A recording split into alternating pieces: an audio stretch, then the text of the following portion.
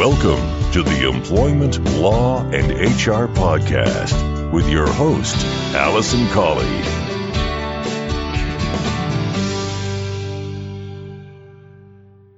Hello and welcome to this episode number 88 of the Employment Law and HR Podcast. My name's Allison Colley. I'm a solicitor and HR specialist, and I'm the host of the Employment Law and HR Podcast. I'm also the founder of Real Employment Law Advice, which is a solicitors firm based on the south coast of England, providing advice on employment matters to employers and employees across the UK. I'm pleased to say that this week marks the 4th anniversary of the start of Real Employment Law Advice. And for me, it feels like the 4 years has absolutely flown by with various challenges and things along the way. But basically, I set up the firm 4 years ago, left employment, the safety of employment, and now I'm really pleased to say that I employ 3 other people in the firm and are continuing to grow. So it's a really big celebration this week, and I know I'm actually really guilty of not celebrating successes when I should. So I thought I would mention it on the podcast to say we'll be celebrating in the office this week. And for me, it's a real achievement to reach that 4-year goal. And as I say, we're looking to expand in the future. So if you are looking for employment law advice, whether you're a business or an individual, then you can contact me. It's alison@realemploymentlawsadvice.co.uk, and we'd love to work with you in our 5th year of trading. So this week's podcast is covering sexual harassment at work, and I recorded the main part of the episode a week or so ago at the height of the time when the Harvey Weinstein publicity was taking place around the allegations against him. But subsequent to that, the BBC also did a survey about sexual harassment. So I thought that I would just add the facts and figures in before I get into this week's featured content. So BBC 5 Live undertook a survey of 2,031 adults. And of those, 53% of the women were subjected to some form of harassment at work or in study, and 20% of men, in fact. And that harassment included things like inappropriate or workplace banter and unwanted sexual advances. And of those people, 63% of women didn't report it to anyone, so they just let it go. And 79% of men also didn't report it. So clearly there is an issue, and with the high publicity issue with Harvey Weinstein, it is now starting to come out of the woodwork. And many of you will have seen on social media the campaign #MeToo. And again, that, in my opinion, highlights the depth and breadth of the issue and the amount of women particularly who have been affected by it. And clearly that study shows that men also have been affected, but there is a higher percentage of women. So I think this episode comes at a really poignant time, and hopefully as an employer or HR professional, you will find it quite useful in identifying where your liabilities lie and your duties and obligations lie, but also some tips and hints in how to change the culture within your organisation. So hopefully you will enjoy listening to the episode, and if once you've listened you do have any questions or you want to discuss or you'd like some help in changing the culture within your organisation, then do get in touch. We'd be happy to help you. So without further ado, I'm going to get into this week's featured content.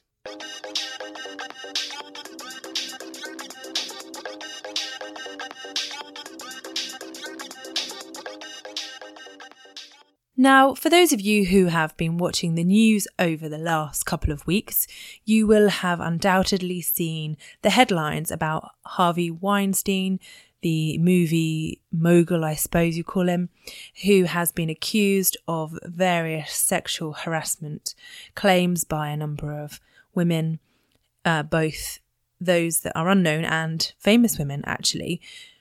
Well, with that in mind, I thought that I would give you a rundown about sexual harassment in the UK, and particularly what you as an employer needs to think about.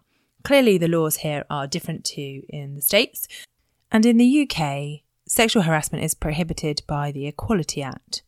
Now, under the Equality Act, it states that A harasses B if A engages in unwanted conduct of a sexual nature, which has the purpose or effect of either violating B's dignity or creating an intimidating, hostile, degrading, humiliating or offensive environment for B. A also harasses B if A or another person engages in unwanted conduct of a sexual nature, or that is related to gender reassignment or sex.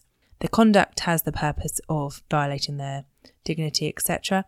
And because of B's rejection of or submission to the conduct, A treats B less favourably than they would treat B if B had not rejected or submitted to the conduct.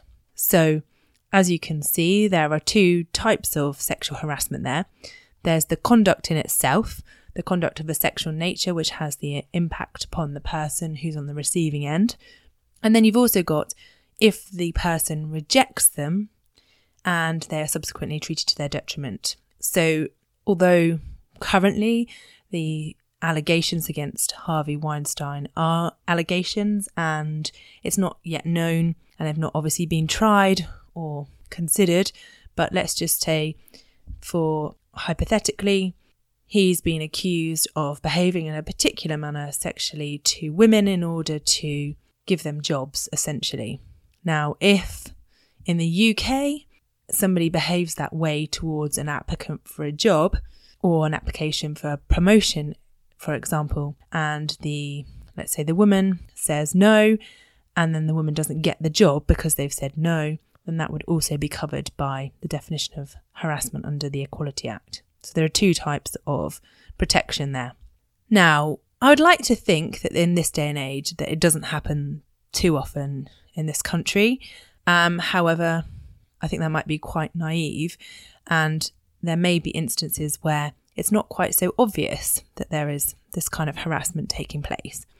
Now, as an employer, as a manager, or as a HR professional, you have an obligation to take action and to investigate when there might be allegations of sexual harassment within your organisation or business. And it's very important that you do, not only from a legal perspective, but clearly from a moral perspective and generally being a good employer. I often talk about reputation and the impact on your business commercially in relation to the way that you deal with employees. And this is one of those things that could be really fatal to a business if allegations of the nature that are happening to Mr. Weinstein come out against somebody in your business. What's quite interesting to note about sexual harassment, and that which many people don't realise, is that just a one-off incident can amount to harassment. It doesn't have to be something that happens continuously in order to constitute harassment. It can just be a one-off thing. And also, the conduct doesn't necessarily have to have the purpose of creating the intimidating, hostile, degrading or humiliating environment or violating their dignity. It is only necessary that it has the effect of doing so. So whilst one person may not think they're doing it intentionally, if it has the effect of creating a humiliating environment for the employee, then it would come under the definition of harassment. And when deciding whether it has the impact on that employee, they will look at the actual employee sensitivities rather than the standard person's, I suppose. So it's down to that individual's own reaction to the behaviour as to whether it has the effect of the intimidating or humiliating environment. Now, an example of conduct that could have the effect of harassment is where you have male employees, for example, who have pornographic calendars on display in the office or work environment. This may be harassment of a sexual nature, and it's irrelevant in that circumstance that the male staff having the calendars, for example, did not have the intention of upsetting women in the environment. The fact that they had produced the images and put them up on the wall would be sufficient to create a hostile or humiliating environment for female workers. The same could be said for circulating emails of a sexual nature that, although they may not be directed at a particular employee, that could give rise to a potential claim. So hopefully you have filters and that sort of thing in place with your emails to stop that kind of material being circulated. But if you did find it was being sent round or there were images being produced or placed in the office, then my advice would be to deal with that as quickly as possible in order to avoid potentially a claim against you. As an example of some cases, there is a case from 1995 in which an employee was referred to as big tits by a manager in front of other people, and she resigned and subsequently claimed that it was harassment and was successful. In another case, 4 waitresses worked in a restaurant which was owned and run by a gentleman, and he required them to wear short skirts at work and regularly asked them questions about their sex lives. They sometimes had conversations with him about his own life, and they, in a way, put up with the behaviour from the owner of the restaurant for some time. I understand from the facts of the case that there was a female assistant manager who acted as a sort of a buffer between the manager and the waitresses. And then when the manager resigned herself, the waitresses brought claims for sexual harassment against the owner of the restaurant.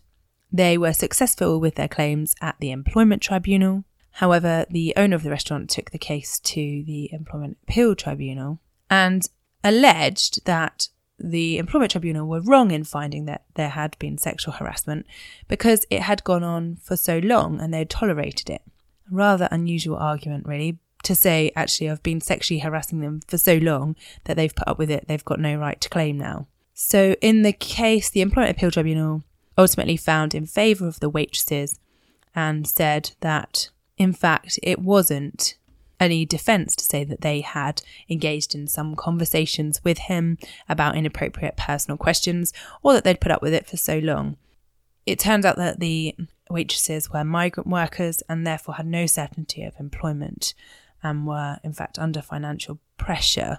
And therefore, the Employment Appeal Tribunal decided that regardless of them putting up with it, they could succeed with their claims. What the Employment Appeal Tribunal have done in this case is obviously take a realistic view of things and what goes on a day-to-day basis, namely that these were the victims of harassment, that they had been putting up with it because they needed the work and they needed the money, and therefore they were in fear of losing their jobs and losing their financial security if they raised any issues about it before, and therefore they shouldn't be precluded from bringing a claim later on. Now, with a claim for harassment, as with all discrimination claims, the employee must bring the claim within 3 months of the act that they're complaining of or the last in the acts that they're complaining of. Now, in this case, it had just been going on continuously, so they were obviously within time, regardless of the fact that it had been going on for a while. Now, if the harassment had stopped and there had been a 6-month gap where everything had been fine, then they may not have been able to pursue their claims because they would likely have been out of time.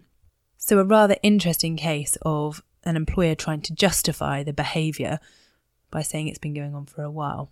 And that's certainly the case in the work environment.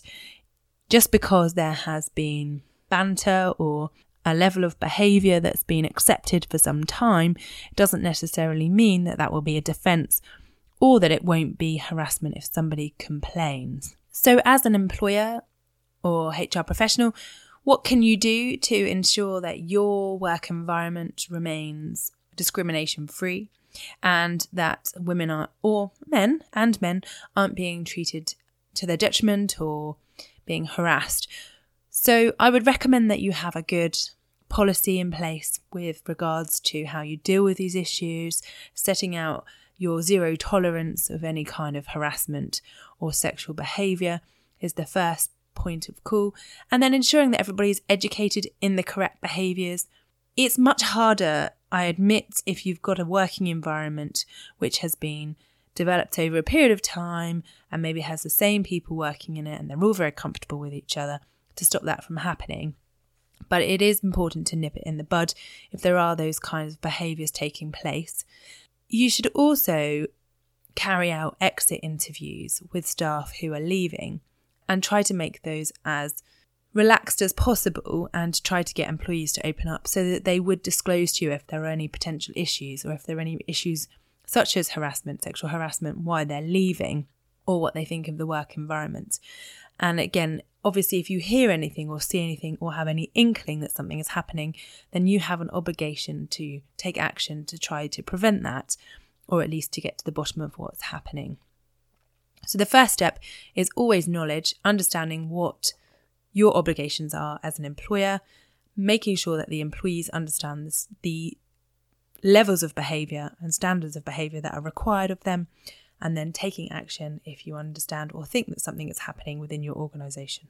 As always, if you would like any advice about anything you've heard in the podcast or any specific circumstances in your business or organisation, then I'd be very happy to discuss those with you. You can get in touch with me by email. It's alison@realemploymentadvice.co.uk. We do offer an initial free telephone call for all employers and employees who may be having problems at work or have any particular issues. So don't be afraid to get in touch.